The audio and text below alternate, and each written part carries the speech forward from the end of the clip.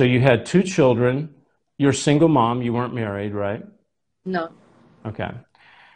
So then you were diagnosed with you were schizophrenic. You have there's a letter I sent you from her doctor that I'd like to put up to show that because I asked Desiree, not that I didn't believe you, I did. I understand, so they say, that when you're diagnosed with a certain mental illness, it's very hard to overcome it. So schizophrenia, you were diagnosed. It was a real diagnosis. How did you overcome it? What happened, Desiree? Well, I was institutionalized in the Miami Jackson Mental Hospital, and I was in and out for a couple of months. And they told my father that I was so messed up in my head that they put me on the section where 40-year-olds were, and I was only 19. I actually was taken into a Baker accident because I was out of control. And they also said to my father that they thought I would never be cured, that for sure I would have to be under medications for the rest of my life. And they wanted him to keep me there for the rest of my life because they said I was a threat to myself as well as to society. But thankfully, my father said that he was going to take care of me and he was not going to do that. And he signed an affidavit claiming total responsibility for if anything went wrong. And when he brought me home, I was lucky enough to find a Christian that took me to a Christian church where they liberated me from a legion of demons. And I clearly remember to this day, it was demonic. I had demons coming out of me from 8 o'clock until 4 in the morning, and I'll never forget it. It changed my life forever. So, did you know that you had demons in you before you went to the church? You know, because you knew you were diagnosed with a mental illness. Did you know you had these demons in you? I had a sense that there was a lot of evil, wicked spirits around me, but I didn't understand what was wrong with me at all because everybody was just telling me I was crazy. But the one person who brought me to the Lord, he was telling me, you're not crazy. What you have is demons. What you need is a liberation. And he's the one who took me to that church. So, we're talking to Desiree. She's the subject of our new TV series on davidheavener.tv called Saving America, basically saving our children. Desiree, how did those demons get in you? Um, a lot of it has to do with generational curses. I realized my family's background is really dark, but I also was very inclined, I guess part of it because of my family tree.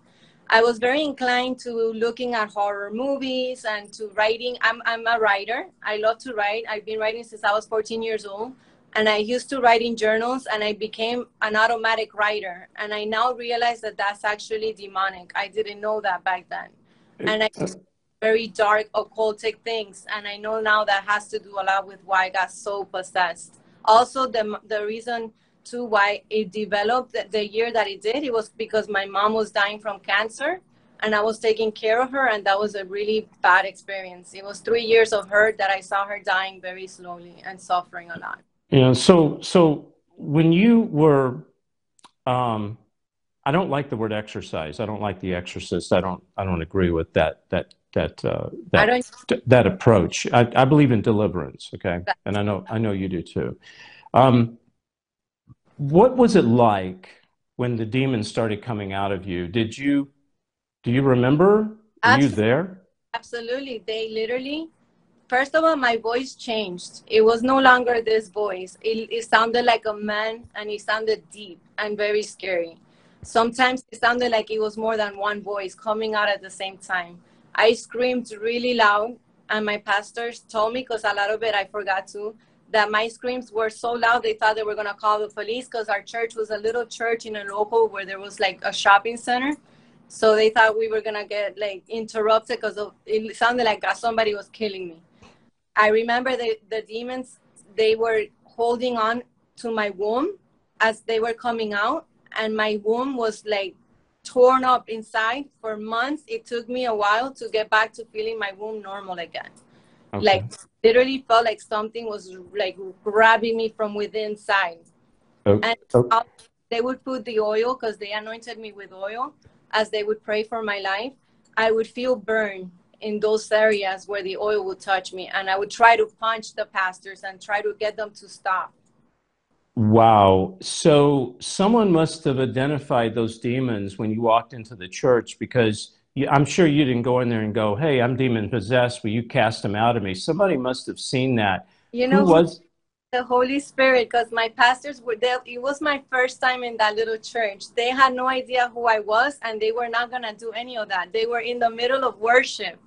And I just came in, and I was so desperate. I felt the presence of God like I had never felt it in any other place. And I wanted to actually run out of the place because the demons within me were going crazy, and I felt uncomfortable. But instead of leaving the place, I went to the altar and I threw myself on the altar on my knees. And I just told God, can you please set me free? I can't take this no more. And after I said that prayer, I started to scream. The pastors had to cancel the service, told everyone to leave. And all the people that stayed were the leaders. And they were there from 8 o'clock to 4 in the morning, liberating me. Then is when they met who I was. They did not even know who I was. That's how my liberation happened. Wow. And at that point, the mental illness was gone. You Well, were cured, right? I definitely I was set free, and I no longer had voices inside of me talking, because that was the problem I was having before that, which is why I told God Right. to set me free.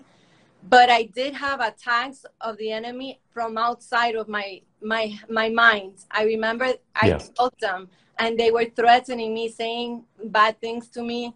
And then my pastor would pray. And I gotta say, David, a lot of credit goes to my pastors, because they were very devoted people. They did not have secular jobs. They were full-time pastors, and they took care of me like their child. And they fasted for me, and they spent a lot of time teaching me the word of God. And every single day they would place hands on me and pray for me. And gradually I got better until everything that I was suffering from went away. Wow. Okay, before we take a break, real quick, do you believe that a lot of the people that are diagnosed with a mental illness really it's because they're oppressed or possessed demonic? Unfortunately, I do. And I know a lot of people don't like to hear that, but I understand that a lot of the mental illnesses are rooted in the spirit world. Remember, the mind is the battlefield where the enemy attacks us. And when we Uh, are in sin, or when we are in sin, or we practice sin, or when we deal with things that are not holy, the enemy take control of our minds like that. I can feel the evil. I can feel it is so thick. You can feel the evil out there in the air. It's there. Yes, it's demonic. There is an absolute attack on the American family. It's not the America that I remember or that I read about. It's a much different America. As a matter of fact, I wouldn't even call it America. And you know, in the Bible it says that a third of the angels fell with Satan. And I get in trouble when I say this. I feel if a third of the angels fell with Satan, they had to come down somewhere. Children are either left alone with really messed up people, strangers, or even family members, but that are not well in the head, and they get traumatized by either physical abuse, mental abuse, verbal abuse, or sexual abuse. Is anti-life, anti-God, and anti-family. Just look around society today and you see it. Or they're completely alone with their TVs and their technology, getting fed pure violence, pure, evil thoughts, evil ideas, and nobody's there to guide them or to instruct them in righteous ways. I think they landed right in LA, because what does Los Angeles mean? City of Angels. Okay? I believe the city of dark angels.